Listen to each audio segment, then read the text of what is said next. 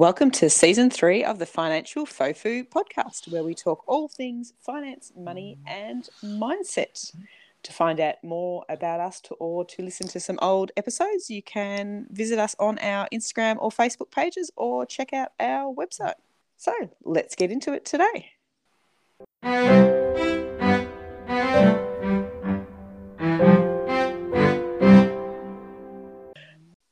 Welcome to today's episode of Financial Fofu. We are talking about one of my favourite topics, which is self-managed super funds. Great topic and very worthy of having a good chat about. And we have our good friend Nick Zara from Concilium Wealth back with us today to discuss it because he can talk about it. Thank you. Yes, we can talk about it. and we should say the reason that we've commented a couple of times that Nick can talk about it is a lot of financial advice. You actually have to have a specific license to be able to talk about some of these things, which Sarah and I don't have. I have a lending license on self-managed super funds, so I can talk about the lending aspects. I can talk about the tax aspects. Under license, you can talk about the tax. So we've got you covered today. I'll talk about the investments in it as well. So you can talk to the three of us together and we can help you out. We've got you covered all around. We have got you covered. Yes. So for those that don't know, what is a self-managed super fund? Do you want me to start on that one? Yeah, go for it. All right. Get into it. So basically a self-managed super fund is basically a super fund, first of all. And basically when you're setting up, you basically are responsible for any decisions and basically complying to make sure that you are within the rules. So that's basically what you need to be aware of. Yeah. So you're basically operating your own fund exactly. rather than going through one of the big industry. So basically you're personally liable for all the fund decisions, where you're investing. You can get, assistance from, your accountant, your financial planner, and also, your mortgage broker with regards to getting the loans done. But you're solely responsible for the whole thing, basically. That's the main thing to be aware of. And I think whether you are an individual trustee or your fund has a corporate trustee, so a company as the trustee and you're the director, you are liable to the SIS Act, the Superannuation Act. Yep. And it has, perhaps the right word is, stronger requirements than just the Corporations Act as a director. Like the implications of being responsible to the super fund are really important. I think a lot of people take for granted how serious it is to be a trustee of a self-managed super fund. Yeah, well, like we mentioned last week, superannuation is a very heavily regulated sort of area. Yeah. And they're making sure that even though you're managing your own superannuation, you're still meeting all of those regulations. Yeah. So how many members are normally in a SMSF? It depends. I've got clients that are solely just themselves. Yep. You can get more. I believe now you can have up to 6 as well. But we're talking very small. It's very different to the large funds in terms of numbers of members. Yeah, definitely that. Yeah. So why would I set one up then? It depends on the person, their needs. What I'm finding mainly where they set them up is they want to purchase a commercial property. Yep. So it might be a particular occupation that they're renting a premises, and they want to basically, they've seen their business is growing, and they will why give rent money to somebody else. Where if I've got some money in my super fund, they can use that as a deposit to buy a commercial property, and then that way they basically pay rent into their super fund. So they're the main things that I'm finding. Yep. Other things that I'm finding is people wanting to buy a property, like a residential property, but they're not going to use it for themselves, but more for investment purposes for long term as well. So these are the long term type goals. Yep. Where they might want to purchase an investment property, they rent it out. Rental goes into the super fund to pay off the debt. So that's basically what I'm seeing, mainly what people are set up. Yeah. And the third one is more, this gets a bit tricky for estate planning purposes. So depending if they've got a blended family, where they want to have more control in regards to how the money is distributed, because they are the super fund. Yeah. So upon death, where the money goes and things like that. So they're the three main things. And then also people that want to have more control of the money, how it's invested. Yeah, well, as we've said, you're managing it yourself. So if Yeah. you're managing it yourself, you can really, within the regulations, invest in whatever you like. Yeah. And I know, obviously, you mentioned rental properties and things like that, that there are, quite a lot of regulations around how that gets set up and doing commercial rental at market values and things like that. So it's not, it's not a way of buying an asset for your own personal use, is it?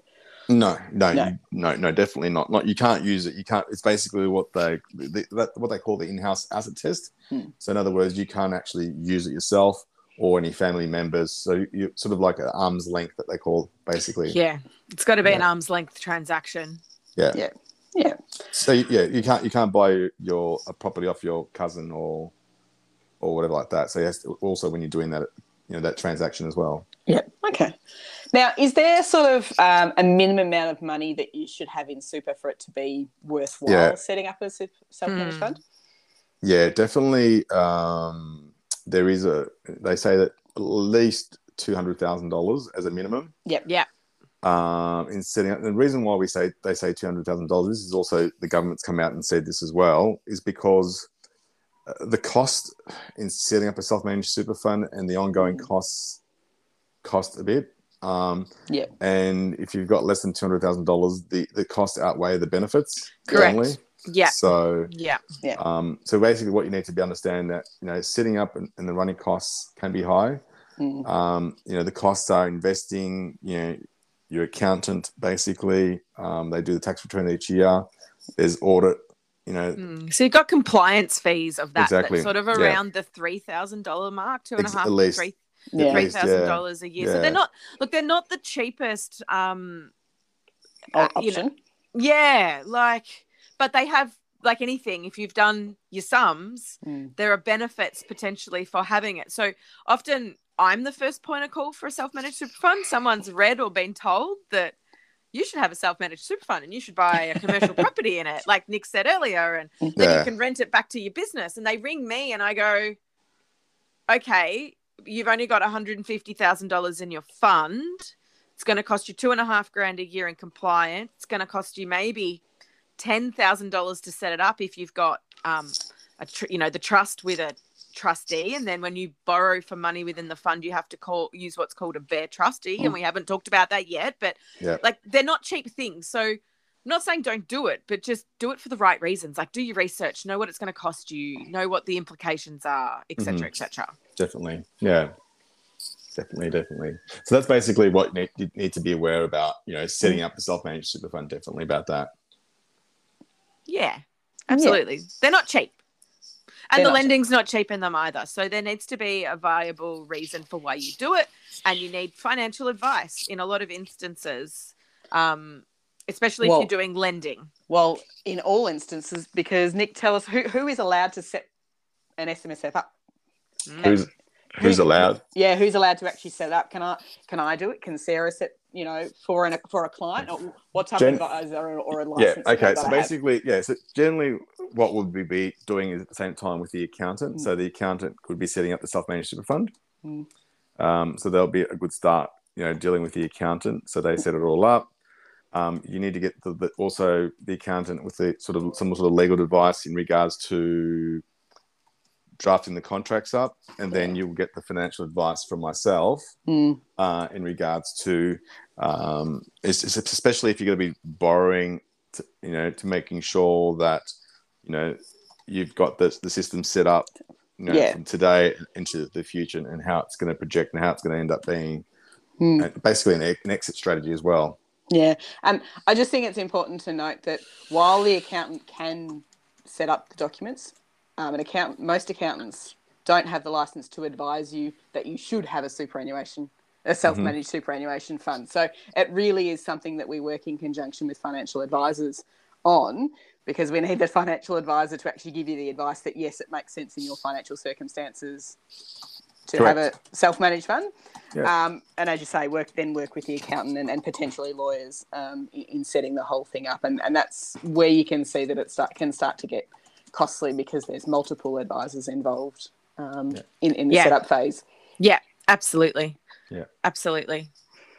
Yeah. So are there restrictions on what other than what we've, I guess, already spoken about in terms of the property? Are there any other restrictions on what I can and can't invest in within a self-managed fund? Basically, investing, there's, as long as the so to give you an example, you can invest what you have in your existing super funds, like what everyone does have, like your Australian shares, your global shares, your cash. You can do all that sort of things.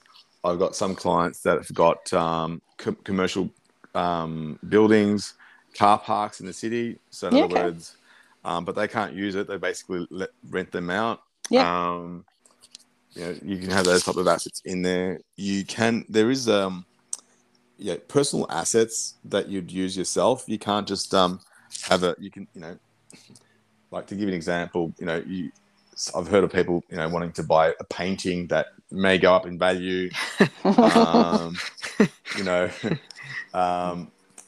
You can't really do that because you're going to hang that painting up on your wall. You're not allowed to do that type of things. Doesn't meet the sole purpose test, right? Exactly. Yeah, there is something with regards to 5% in-house asset rules. Sorry. Okay, so let's wind it back then. Have we talked about sole purpose test yet? I don't think we have. So what does sole purpose test actually mean? Well, the sole purpose test is basically it's there for you're investing for your retirement. Basically, that's the main thing. Right. So it needs to bring you a return on the investment to provide funds for retirement. Retirement, correct. Yeah. So it's not your personal pleasure. In other words, so if you were to look at your painting example, the sole purpose of that is not a retirement investment. So part of the purpose is you having a beautiful object in your house. Yeah, exactly. Because basically, as we said before, you've got tax concessions in super funds. Yeah. So basically, the sole purpose test is providing retirement benefits, for yourself and your members, basically. Yeah. And dependents. What about crypto? Can I invest in crypto in my self-managed fund? Can't talk about that. And we can't talk about that because crypto is not on the list of asset classes that you can talk about, right? All right. Yeah, okay. I can't talk about it. It's unfortunately, financial planners can't talk about crypto in that regard. Okay. So, and can we say that's because it hasn't been deemed to be an actually defined asset class yet? It's basically like our license. Basically, we can't talk about crypto. Unfortunately, I've seen it being done, but I can't advise on that. Okay. Just comment on that. That's sorry. Yeah. No, that's completely fine. But the reality is that if you can't talk about it, then why would you be investing in it in your super fund? Yeah, pretty much is where I was going with that. Trudy, thanks for reading my mind. So when we talk about what you can do in super funds, going off the back of that, some people might be sitting here confused then as to the scenario we gave earlier as to then how can you buy a factory and rent it back to your business? That's different. Why is it different? Because you're basically using it for your own business for your retirement. So it's a different type of area in that regard. Also, commercial property is defined as real property. Property, correct.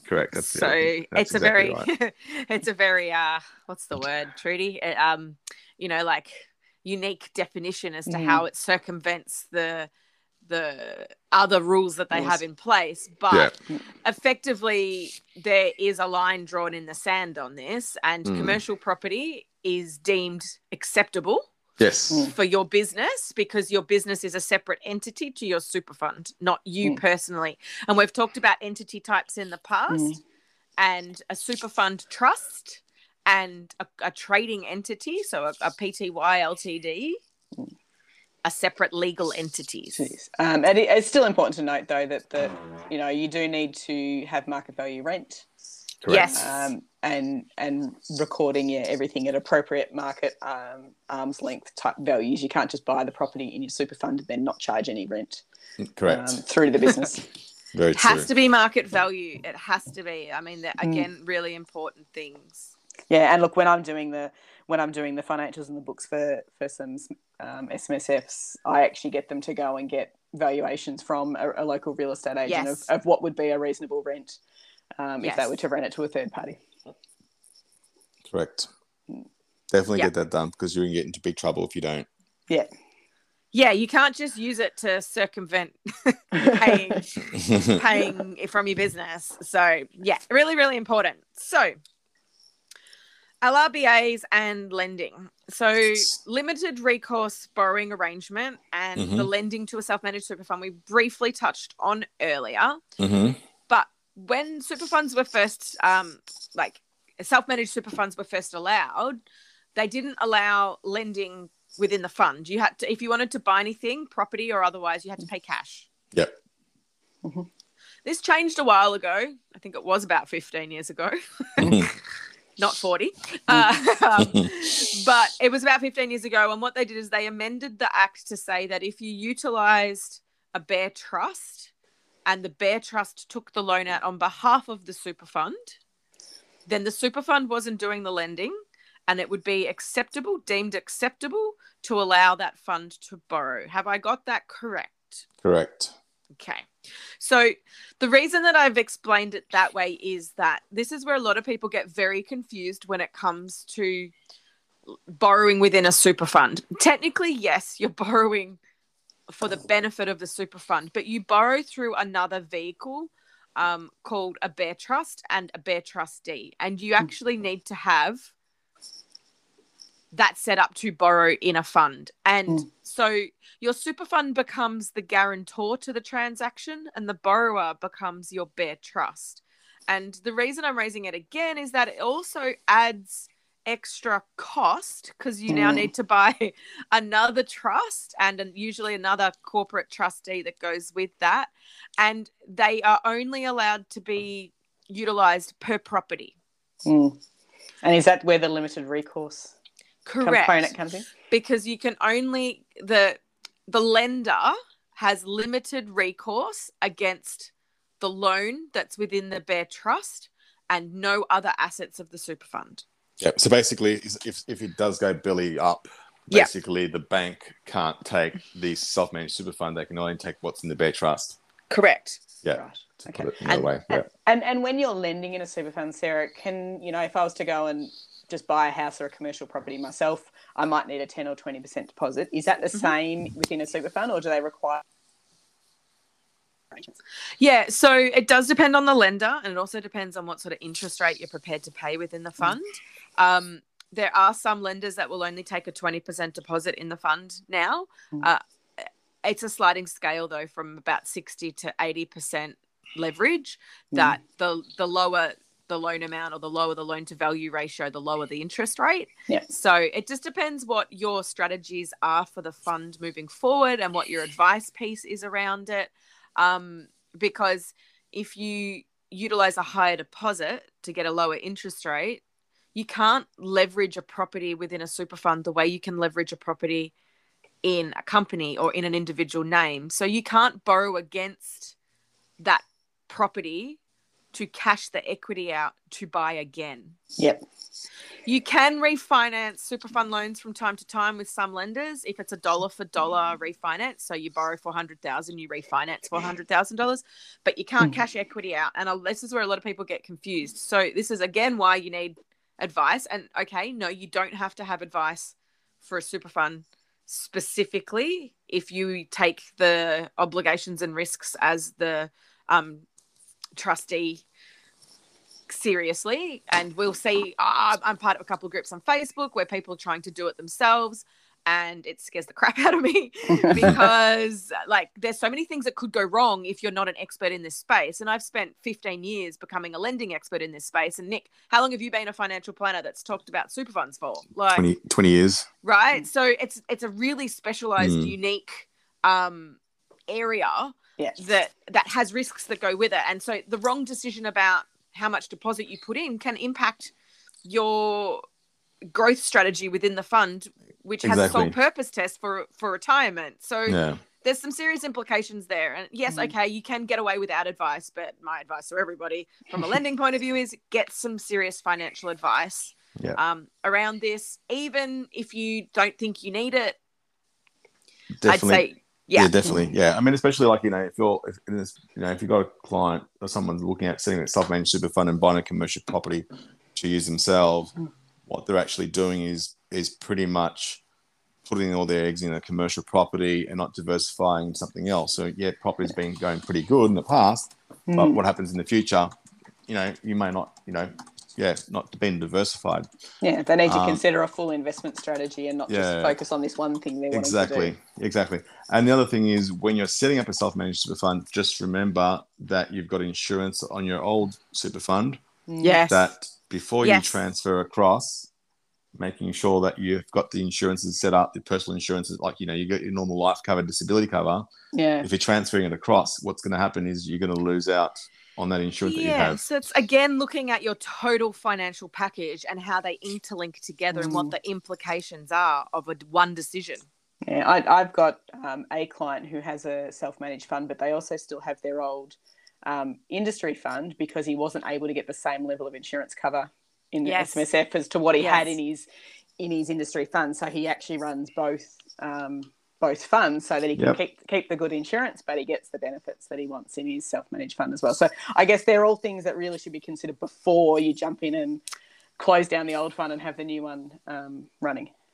Correct. Yes. And depending on the state that you buy in, it's really important as well. I mean, in Victoria, we have nomination clause where you can nominate a name onto a title for a contract to sale. New South Wales, you can't. You'll pay the stamp duty again. So there's pre-planning position about setting up a fund first, making the decision, getting your loan pre-approved is another one I would recommend for you. Again, another reason why a planner is a really good option to have to cement the positive outcomes that come with the fund. Just back on lending quickly, I briefly touched on it, but the lending is not cheap in terms of interest rate. It's also not cheap in terms of application fees. Application fees are up to 0.5 to 1% of the loan amount. So if it's a $600,000 loan, you could pay $6,000 in an app fee. If it's a commercial property valuation, cost supply, and they're $3,500. And I also charge a fee for this type of lending because it's complicated. There's a lot of liaison work that needs to go on with your accountant, your financial planner, and your conveyancer potentially. And if they're not experts in self-managed super fund, it gets very complicated very quickly and very time consuming. So I think if this is something you want to consider, that $200,000 minimum balance is important. Yeah, definitely. For extra reasons than just the basic administrative costs of the fund. Yeah. So, Nick, we've talked a lot about the costs and some of the restrictions around it. Is the main benefit of it just that control piece and having a bit more control over your funds? Control, that would be, definitely control. Yep. And then the other thing is, a normal retail fund or a normal super fund can't really invest in direct property. Yep. Okay. Yeah, that's when you sort of like go down the self-managed super fund way when you want more control as well. Yes. Okay. Definitely.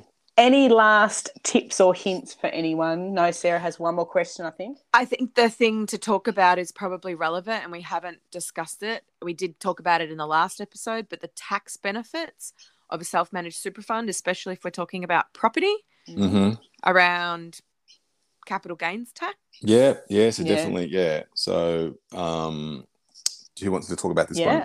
I can jump on that. So obviously the 15% tax rate and the pension rates that we talked about last week all still apply within a self-managed fund. But where a lot of people like the self-managed fund, especially where they are looking at property investments, if you were to buy, let's use the commercial property example, in your own name, when you sell that property, you're going to pay capital gains tax on that property, which could be quite expensive depending on how much the property's gone up in value and your tax rate at the time.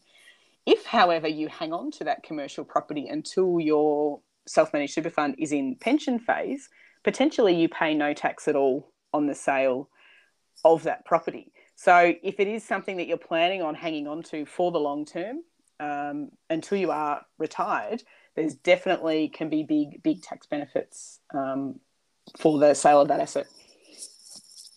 Yeah, absolutely. Definitely. I mean, if you think about it, if you buy a factory for $500,000 now and hold on to it for 25 years and it's worth $2 million, like it's a $1.5 million gain that is potentially tax free. Yeah, So there are some benefits to it. So control and then tax, right? So they're the things that would come out in the other side of it. So lots of information there again, guys. If you've got any questions, feel free to reach out to us online through our social media. Follow Nick's pages online. You can see his website. He's at Concilium WM. Yep. .com.au. You can reach him on LinkedIn as well. Nick Zara. And have you got the S on your name on LinkedIn? Yes, Nick Zaras. Yes, yeah. Nick Zaras, there you go. So I think that's probably enough mind-blowing information for today's episode. Thank you so much for joining us, Nick. It's been an absolute pleasure having you again. Likewise. You're such a wealth of knowledge. Thank you again. And it's been fun. Yeah, absolutely. It has been fun. We will see you next week with another episode. We're talking about ways to protect your business, personal property security register, AllPAP, etc., etc. Google it if you don't know what it is. Or just tune in next week. That's the other option. We'll speak to you then. We're looking forward to it. All right. Thanks, everyone. Bye. Thank you. Bye. Thanks for listening to this week's episode of Financial Fofu. We really appreciate you tuning in and hope that you have subscribed to our channel. I just wanted to let you all know that the information and material in our podcast and any supplementary and associated information available is for general purposes only. It should not be taken as constituting professional advice from us, the podcast owners, and our special guests, and we recommend that you seek independent, suitable advice that is specific for your unique circumstances. Thanks for tuning in. Hope to see you next week. Please, please, please send us, use our link and send us any requests or any feedback. We'd really appreciate it. Cheers.